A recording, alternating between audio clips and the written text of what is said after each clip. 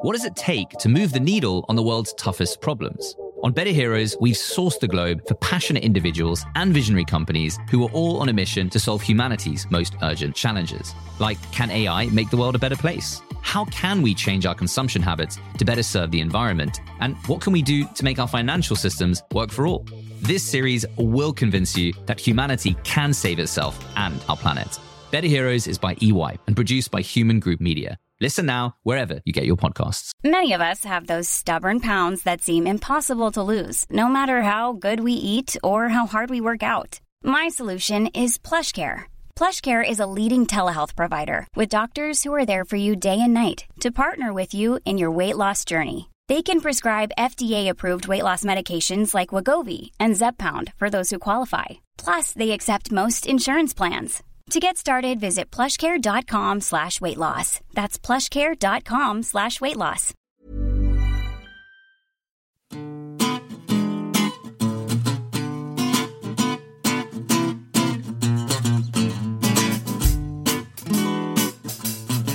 Hi, I'm Anoush. I'm Alva. And I'm Stephen.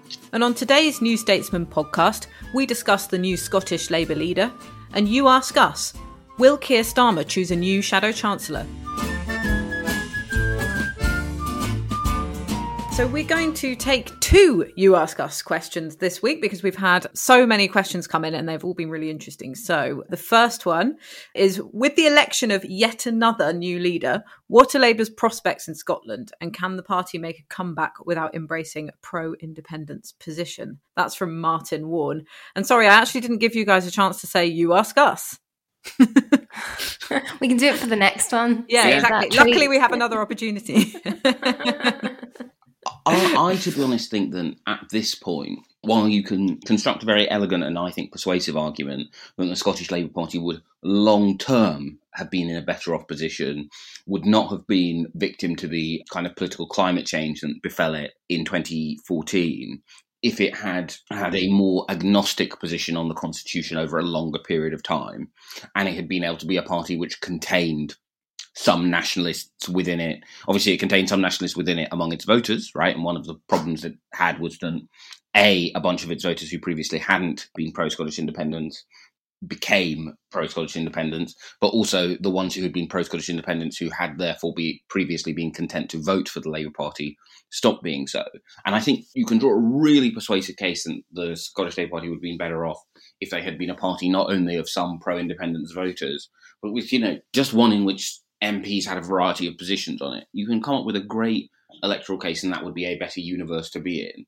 But at this point, and I do think one of the problems a lot of Labour discourse tends to fall into is the Labour Party first convinced itself that none of the other parties of the left are proper left-wing parties, and then it kind of convinces itself that other voters believe this to be the case as well.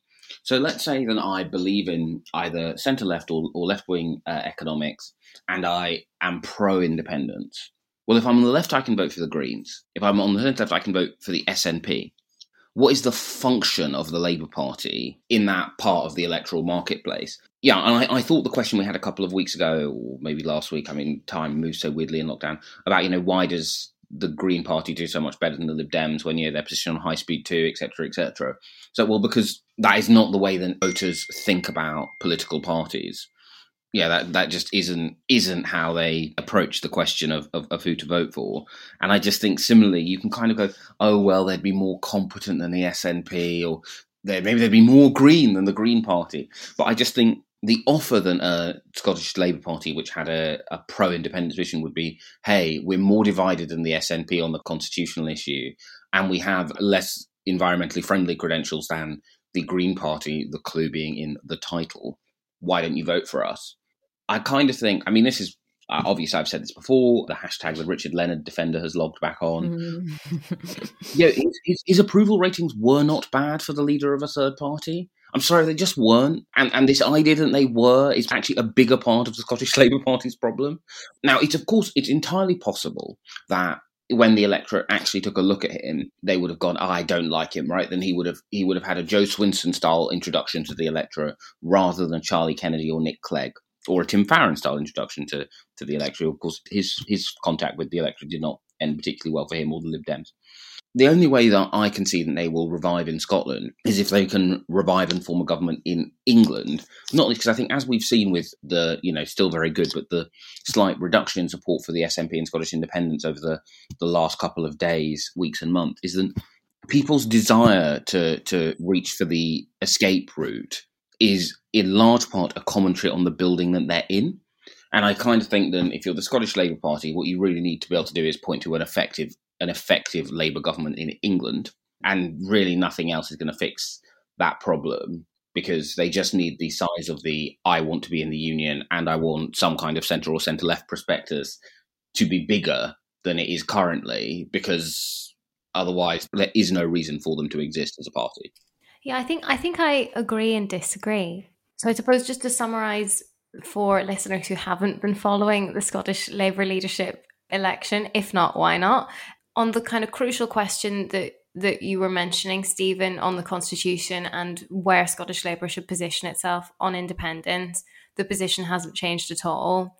Anna Sarwar, who is the newly elected leader, has actually the same position on this as Richard Leonard did, has the same position on this as Keir Starmer, the same position as Gordon Brown, which is that Labour doesn't want to have another Scottish independence referendum and is sort of unequivocally pro-union. And Monica Lennon, who ran against Anna Sarwar, was sort of still ultimately in the same place, in that she isn't in favour of independence and never will be, and was very explicit about that. But she is much more open to the idea of holding a referendum and would like to see the party accommodate more people of that view, and, like you were saying, Stephen, sort of allow space within the party for people to have a range of views on that issue. So I think that, like, whether it makes a difference, I think the election of Anna Sarwar probably could make a little bit of a difference. I think because in terms of the fundamental analysis there, I think I broadly agree that Labour will do better in Scotland when it's doing better in England.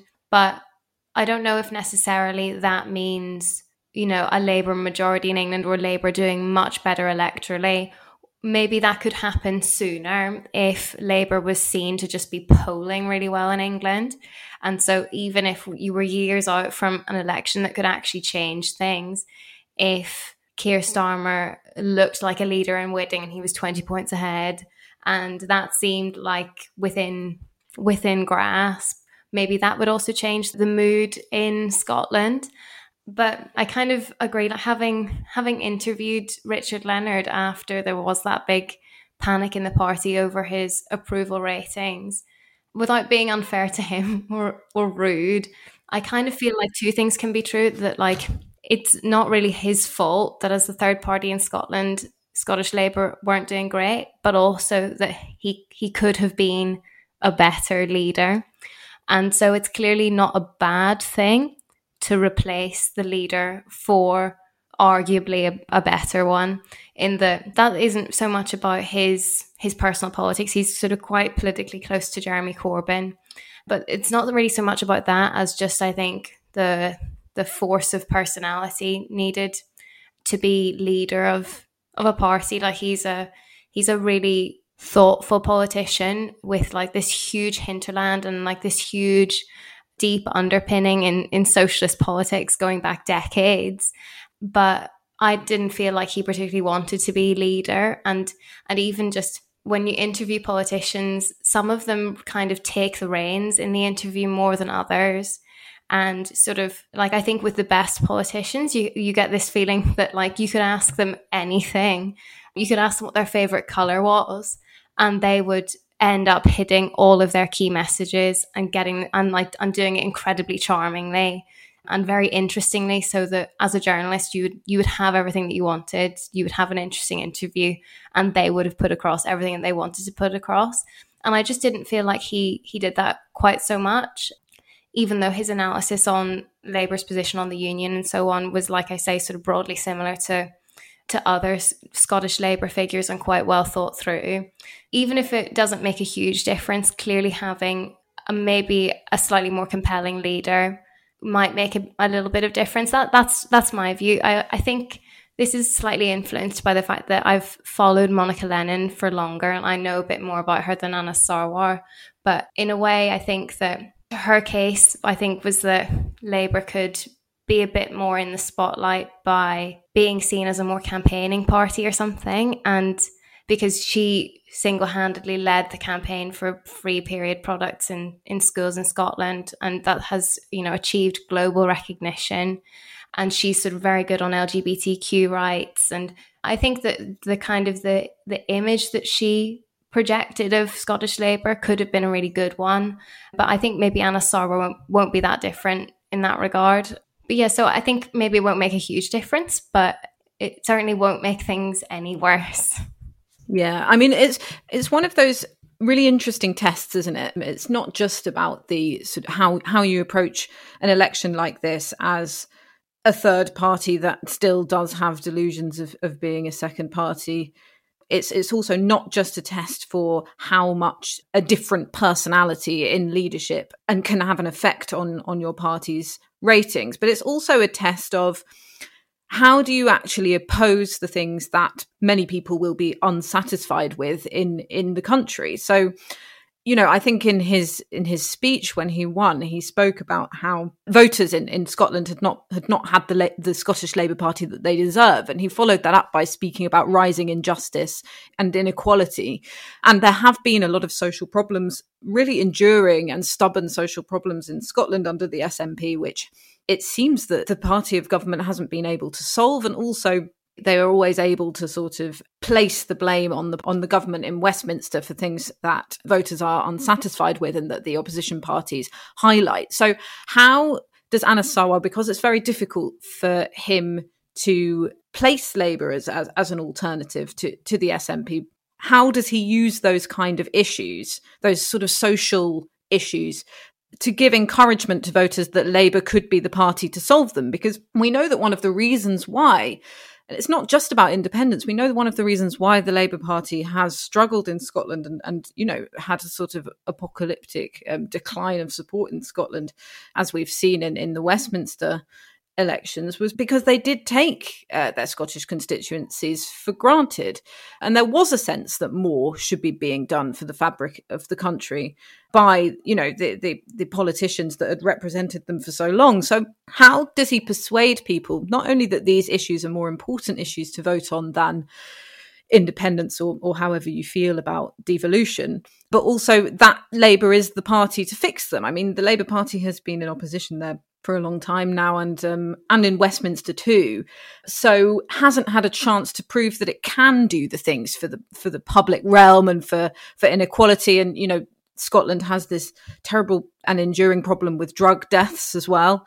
How does he prove that Labour can be the party to fix those problems, and how does he make it a priority for voters to vote for? And it's something that I think that the Labour Party is grappling with in Westminster as well, because there's this ongoing question of how you frame these kind of issues with inequality and poorly funded public services so that it energizes enough voters to help you electorally if you can convince people that you're the party to fix them. So I think I'll be interested in watching whether or not, what kind of language, first of all, he uses to address those issues, and whether or not it is something that he can exercise more voters to care about and to prioritise. I basically agree with all of that. I just need to launder my own reputation here, which is, I'd like to make it clear, I don't disagree with anything you say, Alva, about Richard Leonard's various difficulties as a leader, or indeed actually the choice before Scottish Labour with the two people they had. I think the slightly weird thing, and I think this is a problem a lot of political parties have and a lot of political commentary has, is a realisation that lots of these jobs are quite different. And regardless of the fact that I think that Anna Sarwar and Richard Leonard are right on how they should tackle the constitutional question, and I don't think Monica Leonard's solution is the right one, starting from the position of the Scottish Labour Party now, she is unquestionably, in my view, the Scottish Labour MSP who has done the most to demonstrate that she actually does have the skill set for leading a third party effectively in Parliament, which is quite different from the skills of being a good leader of the opposition, where you have to, be across the whole swathe of things. You struggle to be relevant, but the unique difficulty you have is you certainly don't struggle for attention. It's often not positive. The metric, and I guess it's one of the problems third parties have, right? Because no one wants to come out and say, oh, look, Ming Campbell's approval rating is fine for someone in the third party, but his PMQ's questions aren't good. He doesn't come across well on his feet. He looks about 1,000 years old, and we just need to get a younger leader in. So instead, they had all of that. Oh, his approval ratings. Oh, this yada yada yada, and then they switched him for Clegg, whose approval ratings were not better in 2007, were not better in 2008, were not better in 2009, but I think unquestionably Ming Campbell would not have been able to do what Nick Clegg did in the TV debates in 2010. I think it's far from clear that the electoral cost, if there was one, of having an English leader for the Scottish Labour Party. Someone in the Scottish Labour Party who'd been quite worried about that when he became leader said to me a couple of months ago, oh, well, at least we know that's not a factor. And I just said, half of Scottish voters don't know who this person is. There's absolutely no indication that that price is not still to come.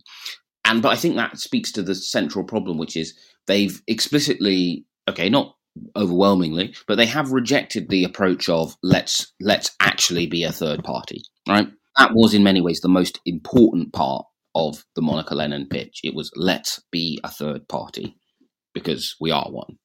And instead they've accepted the let's be Scottish Labour again, we're back. And in another way, the problem with Anas Sarwar's pitch, the problem with Richard Leonard's pitch, was the problem with Jim Murphy's pitch, which is essentially all of them turning up and going, you've wanted us to change, and oh boy, we've changed. And that approach hasn't worked, and I'm not convinced it will work. Although I think Alva is exactly right, then if we had a situation where the Labour Party was miles ahead in the polls, doing really well in local elections, that would, I think, contribute to a change of climate even before the Labour Party in England was in office. It's the question of how you project the message that Anush was talking about, of sort of, you have this analysis of these social problems that haven't been addressed by the SNP, and that the Conservative Party is not going to be challenging from the left, even if it is challenging them in its own way. It's that argument that Scottish Labour has been trying to own under all of its different leaders, and clearly the best way of doing that is the Monica Lennon approach. You do want, as a third party, or in her case as a random Labour MSP, you do want to be in a situation not just where you achieve global recognition for your campaigning on something, but you do want a situation where Nicola Sturgeon has to thank you for all of your great work on something, and that the Scottish government's position on something has changed because of campaigning by Scottish Labour. Because ultimately, even though Nicola Sturgeon handled that like the consummate politician that she is, ultimately you don't want over and over again Scottish Labour to be successfully campaigning for things that you are then forced to introduce that weren't introduced by your own government. You don't want to be seen to be on the back foot with those things. And I think that a kind of campaigning third party that finds these areas of consensus that everyone thinks are a great idea, that's clearly the way you build Scottish Labour's reputation as a third party. We have no idea that Anas Sarwar won't borrow bits of that, since it clearly worked really well. That was one of the first positive stories for Scottish Labour in the news in quite a while, when Monica Lennon brought those changes through. But yeah, clearly that's the approach as a third party that they need to be taking.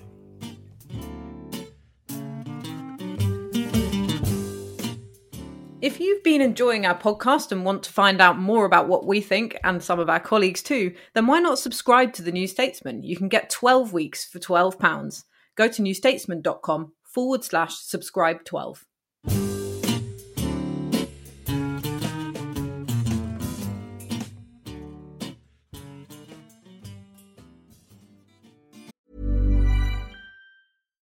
One size fits all seems like a good idea for clothes until you try them on. Same goes for healthcare. That's why United Healthcare offers flexible, budget-friendly coverage for medical, vision, dental, and more. Learn more at uh1.com.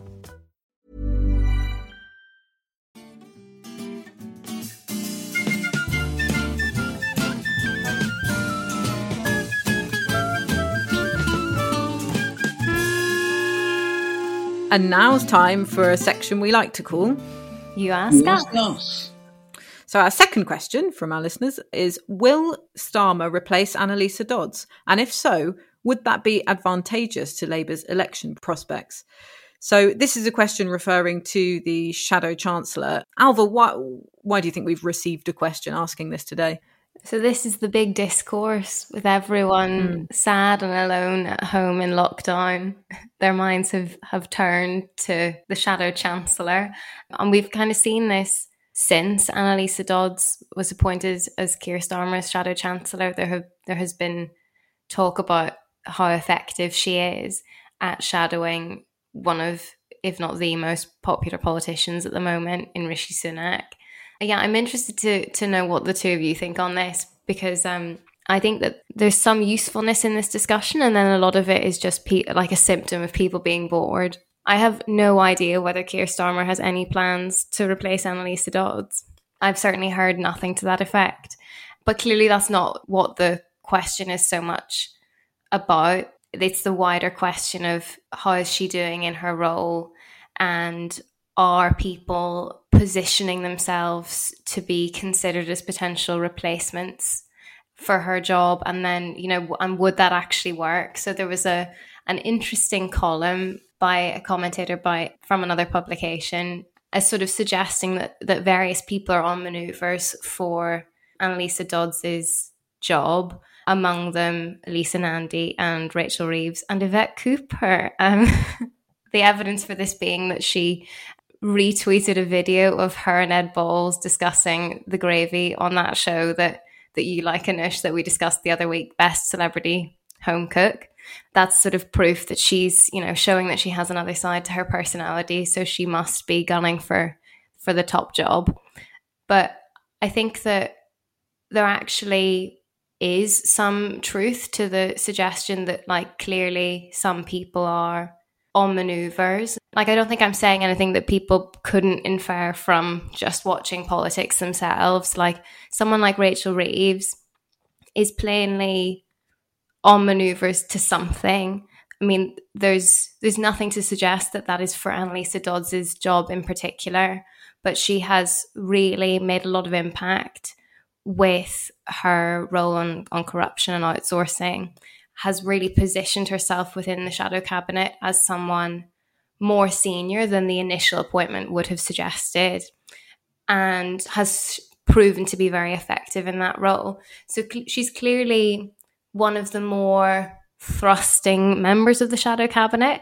But, does that just mean that she wants to be very good in her current role, make herself indispensable? Does that mean that she would like to be leader one day? Does that mean that she would hope to be Shadow Chancellor? Does it mean that she wants to have a future post Keir Starmer? Like, there's no actually way of inferring that it's anything to do with Annalisa Dodds, but I think that's sort of the accurate reading of Rachel Reeves. And then I thought there was another point in that column which it pointed out that Lisa Nandy had also recently written a piece which was ostensibly about foreign policy and Joe Biden, but it was really about economics. And I thought, fair enough, that is not a bad analysis, that she is, intervening more on the economy. I don't know if that's necessarily proof that she wants the Shadow Chancellor job, but it's not an unfair inference from that one piece, I suppose. It's hard to look into the hearts of Annalisa Dodds' colleagues to know whether they want her job and are kind of posturing for it. But yeah, there definitely is this sort of ongoing discussion about whether she is doing well enough in the job. I kind of understand it. I think I think a lot of it is boredom and the fact that she wasn't that well known when she took on the role, and it has just been a challenge establishing herself. I think maybe in little ways I am aware of her struggling to get a fair hearing.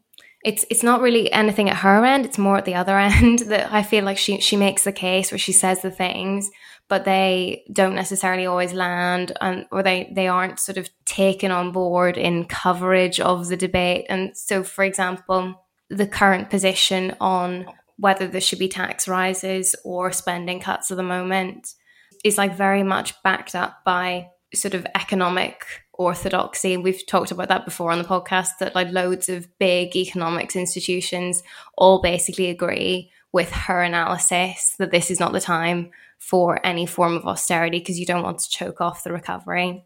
I just had this feeling over the weekend, as we prepare for the budget, that she makes the case. I don't know if she always makes it 100% as well as she could, but like she makes the case, I think, quite clearly. Yet I have this feeling of it not being taken seriously by some people, as though it's a huge problem that Labour can't say when it would have tax rises, when Rishi Sunak also doesn't know, apart from things he's doing in this budget, he doesn't know what his policies are going to be in 2023. And he was clear about that when he was interviewed about it at the weekend. So the idea that Labour should be able to foresee what the economic circumstances will be in a few years' time is just kind of mad. But the idea that this is a big sort of failing on the part of the Shadow Chancellor, I find a little bit frustrating. So I actually do understand where some of the discourse is coming from, because I think it is a conundrum sometimes looking at coverage of Annalisa Dodds and the Shadow Treasury team's positions on things and feeling like they aren't given the hearing that they would want. But I'm not convinced that A, there are any plans to replace her, or B, that it would make very much difference. Yeah, we had some really interesting polling of Labour voters by the polling company Redfield and Wilton, who very kindly gave us some exclusive questions to ask them ahead of the budget. And it was quite interesting, the answers that people had given in terms of Annalisa Dodds and their feelings towards her, because in terms of approval, the highest result came for neither approve nor disapprove at 44%, and the approve was 28%. And when she was compared with Rishi Sunak, actually he had a higher approval rating among them. So Labour voters who voted Labour in the last election said that 34% of them said that he at the moment makes a better chancellor than she would. She got 28%. But the most important thing is that 38%, which was the highest, said they didn't know who would make a better chancellor. And in terms of the approval ratings, the highest was 44% neither approve nor disapprove, which just suggests that people, or Labour voters in this case, in this poll, they just don't know enough about her. They probably don't know who she is, or they don't know what she stands for, or what the kind of things that she's announcing have been, and they haven't seen her in her role as Shadow Chancellor enough to come to a conclusion, whereas Rishi Sunak probably has more name recognition, mainly because of his role during the pandemic. He's been in those, I think the most important part were those very early press conferences when he was often at those briefings announcing the kind of support that businesses and workers would need through the pandemic. So I think that name recognition probably gives him that little bounce above her. So I think the issue probably is less that she's saying the wrong things or not giving enough detail on certain economic policies, but that perhaps she's just not prominent enough.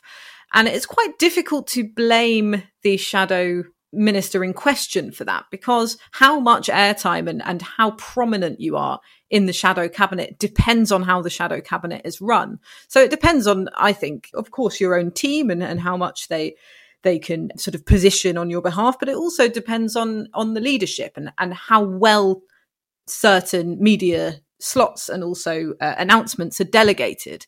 And my feeling is that the Labour Party have been announcing a lot of different analyses on particularly the government's failings in terms of support for businesses and things. There's some really great stuff on how, every time Rishi Sunak delayed saying furlough would be extended, there were more redundancies. All of this stuff is quite clever sort of research to do. But I always think it's always being communicated by more than one shadow minister at once. So I can't remember what the actual analysis was a while ago, but there was something that Ed Miliband was talking about in terms of how businesses had been affected, maybe how businesses would be affected under the tier system when they just announced that. But that was actually originally announced by Annalisa Dodds, I think. So there's always like a little bit of murkiness about who's supposed to be out there batting for what line. And I wouldn't put that necessarily on the individual as a fault of their own. I would put that as a sort of management failing. But I do think something along those lines is happening here, because she's had, a number of set pieces to oppose Rishi Sunak and kind of build her profile, but it hasn't, I don't think, happened so far. It'll be interesting to see, obviously, what happens this week.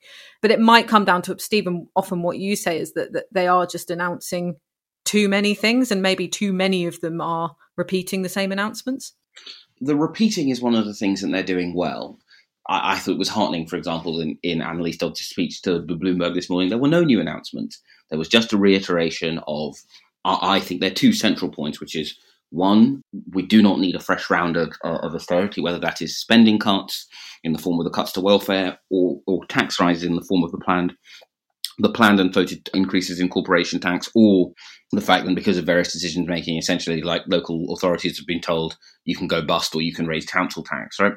And their new sort of quite dull, but I think actually quite important attack line, which is to find as many opportunities as possible. You know, John Healey did it in his sort of big speech about Labour defence policy, which is otherwise sort of a classic example of, oh, here's a speech for the stakeholders, so the stakeholders feel that they've been listened to, and but well, then has always kind of been done, in which went, the government has been in power for 10 years.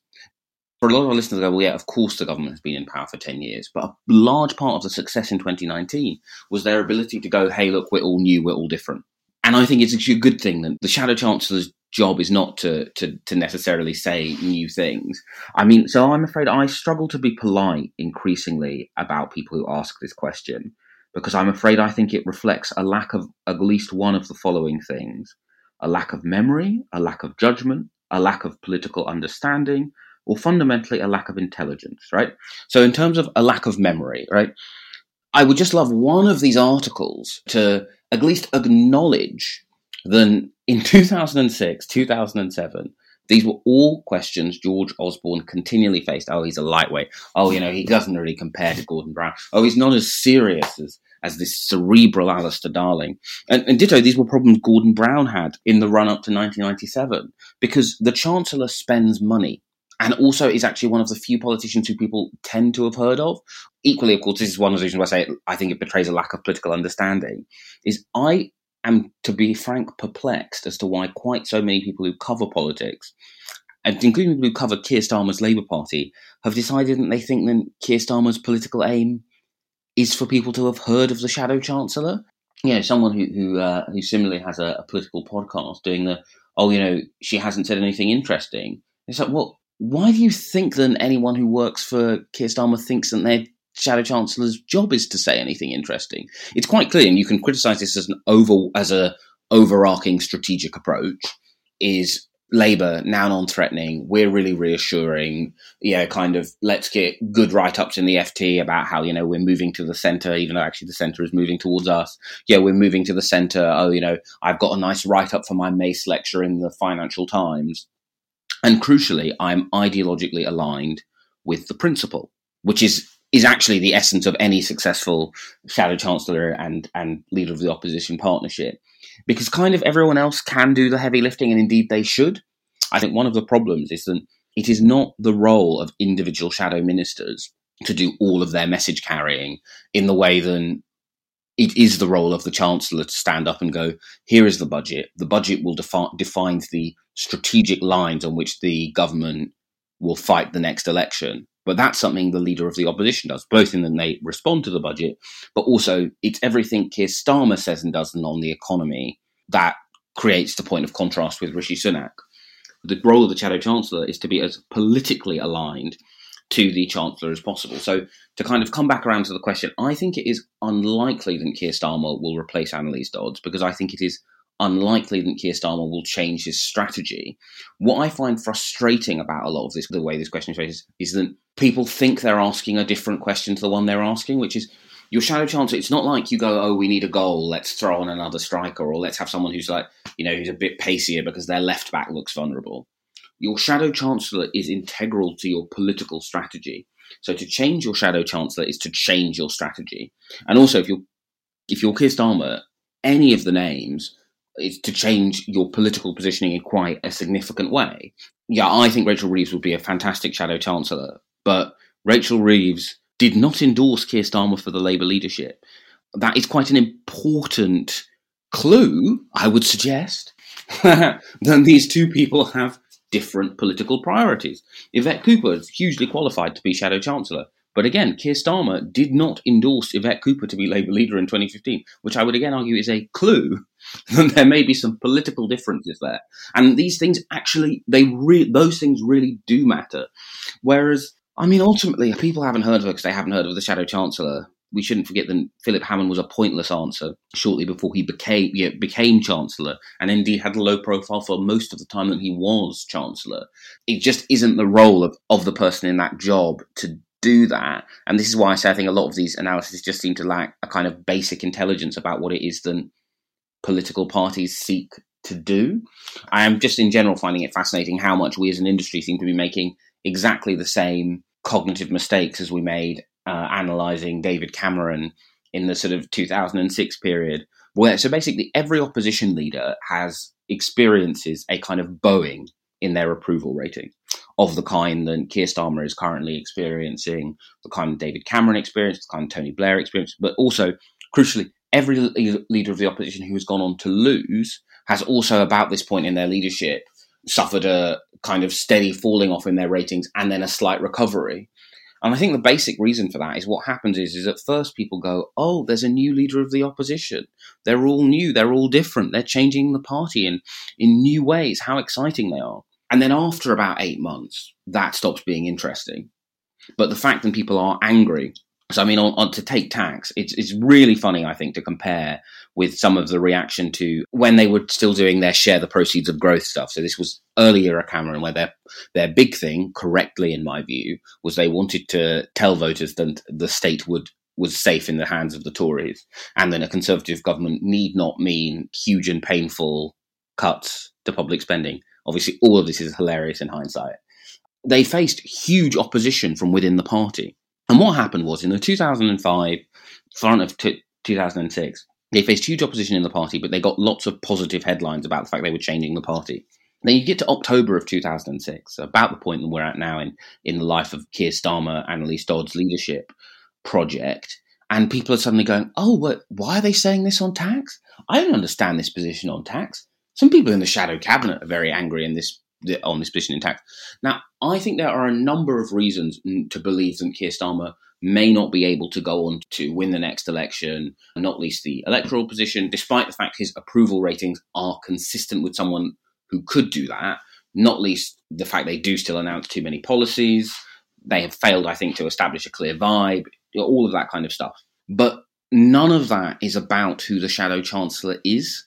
None of it would improve if the Shadow Chancellor changed. And it just is just a huge category error to think that the identity of the Shadow Chancellor would matter. If you think, for example, that Labour needs to be really reassuring and it should have a very, very straight-laced man, which I think there's actually a really strong case to be making. I don't like it, I don't agree with it, but I think it's a much stronger case than going, I know what he should do is have someone who I've heard of who doesn't have the same politics as the leader because apparently I slept through the Ed Miliband, Ed Balls era. What would be brilliant would be for Labour to go through that again. You would then end up with someone, so you go, politics are broadly aligned with the principle, man who wouldn't do anything bad, are undeniably qualified to do the role. You would either have Ed Miliband, which would be a change of strategic approach because his tone would be very different, even though politically it wouldn't be that big of a shift, or you end up with someone like Stephen Timms. That is a serious suggestion, right, for the role. And I say this as someone who is personally, I'm fairly certain I would agree more with the decisions of a Rachel Reeves Shadow Chancellorship than a Stephen Timms one or the present one. But it's not a serious suggestion to go, oh, do you know, would things be better if the Labour leader picked someone who either he did not want to be leader of the Labour Party or did not want him to be leader of the Labour Party? That would not be a good idea. I think you're right, Stephen, that some of this is about Annalise Dodds being a woman, because we've never had a female chancellor and she's the first woman shadow chancellor. And I just have this feeling that like we've got used just about to the idea of women being politicians and just about to some kinds of women being leaders of their parties with loads of conditions attached, which we've talked about before. But I think that there are specific issues for women around establishing economic credibility. That the only women that we think of as contenders for the role, apart from the current Shadow Chancellor Annalise Dodds herself, are Rachel Reeves and Yvette Cooper, who have, put in a lot of legwork to establish themselves as people who aren't just, competent politicians, but who have economic competence, because that is something that not all female politicians try to cultivate. Like, economics is so gendered masculine that still, even though there's sort of more gender parity in other parts of journalism, economics journalism is like very male dominated. Like, as an academic field, it's really, really male dominated. I have women friends who are economists who just have horror stories. And even like the male economists I know sort of talk about that as a particularly sexist part of academia. And so I just think that that's a unique challenge that Annalisa Dodds faces as a pretty new politician, like new into parliament and new to front bench politics, that people just don't instinctively think of a woman as competent on this kind of thing. Like, they don't necessarily trust this brilliant former academic who's also a woman. They don't trust her talking about economics in the same way that they would a random man who read one book on economics. I do just think that you can even see from like mean Twitter comments about her that people do just like make snap assumptions about who they trust on things to do with money and business. And I don't really know what the solution on that is. I think that part of it is literally that journalists have a duty to point out how smart she is.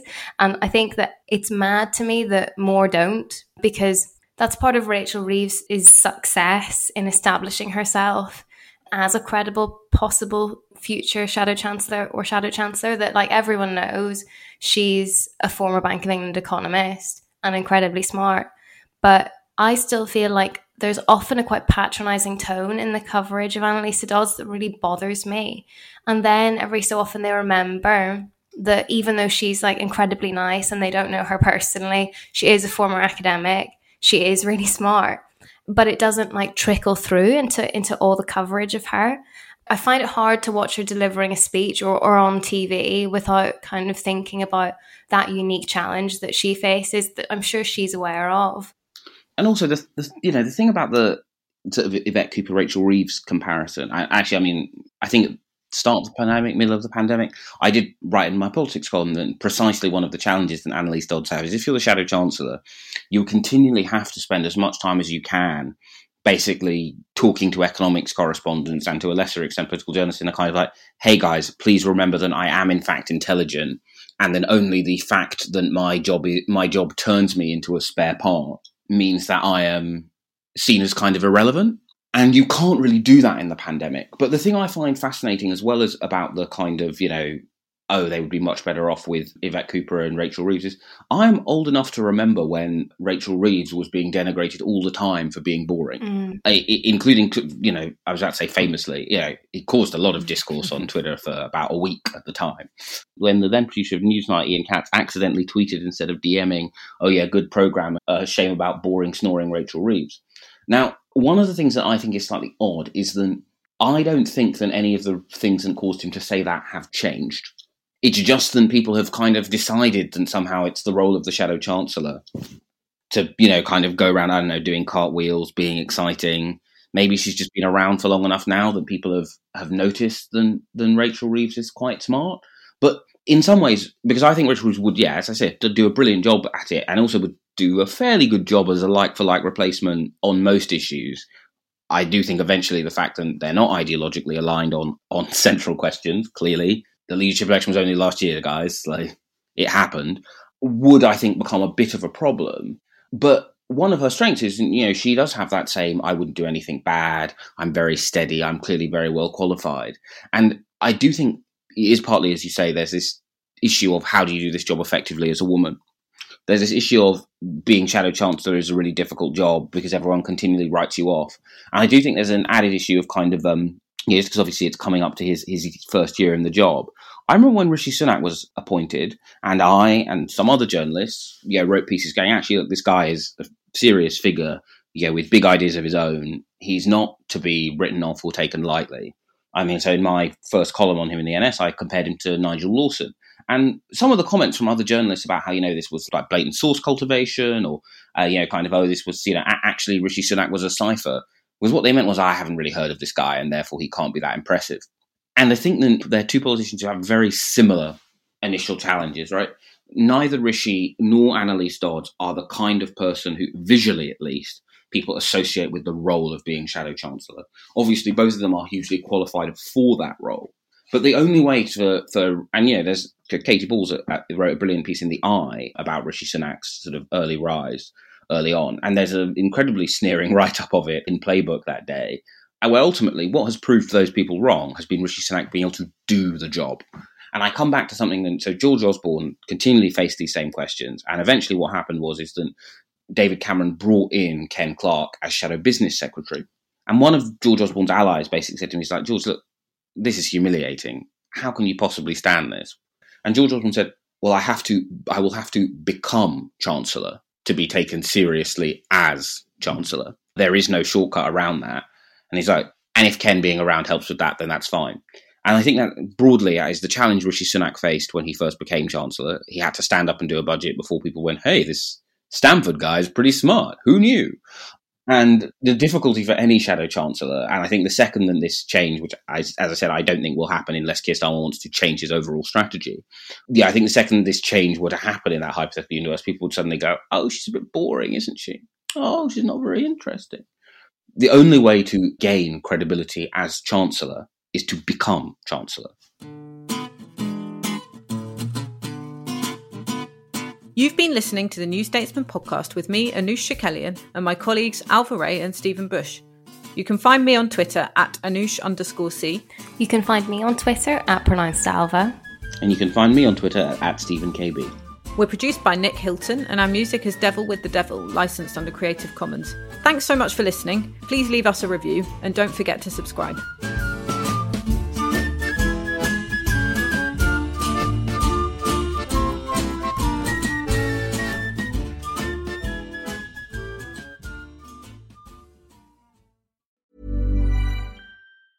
What does it take to move the needle on the world's toughest problems? On Better Heroes, we've sourced the globe for passionate individuals and visionary companies who are all on a mission to solve humanity's most urgent challenges. Like, can AI make the world a better place? How can we change our consumption habits to better serve the environment? And what can we do to make our financial systems work for all? This series will convince you that humanity can save itself and our planet. Better Heroes is by EY and produced by Human Group Media. Listen now wherever you get your podcasts. Acast powers the world's best podcasts. Here's a show that we recommend. The Real Housewives is a guilty pleasure for most, but if you're looking to not feel guilty about that pleasure, tune in to Everything Iconic with me, Danny Pellegrino, where I break down all the messy moments and behind-the-scenes antics of Bravo's popular franchise. And on Everything Iconic, I also interview celebrity guests like Kelly Ripa, Keke Palmer, Drew Barrymore, Cameron Diaz, and more about their guilty pleasures, their past work, and so much more. So if you're pop culture obsessed and find yourself watching way too much reality TV like me, tune in to Everything Iconic with Danny Pellegrino, wherever you listen to podcasts. Acast helps creators launch, grow, and monetize their podcasts everywhere. Acast.com.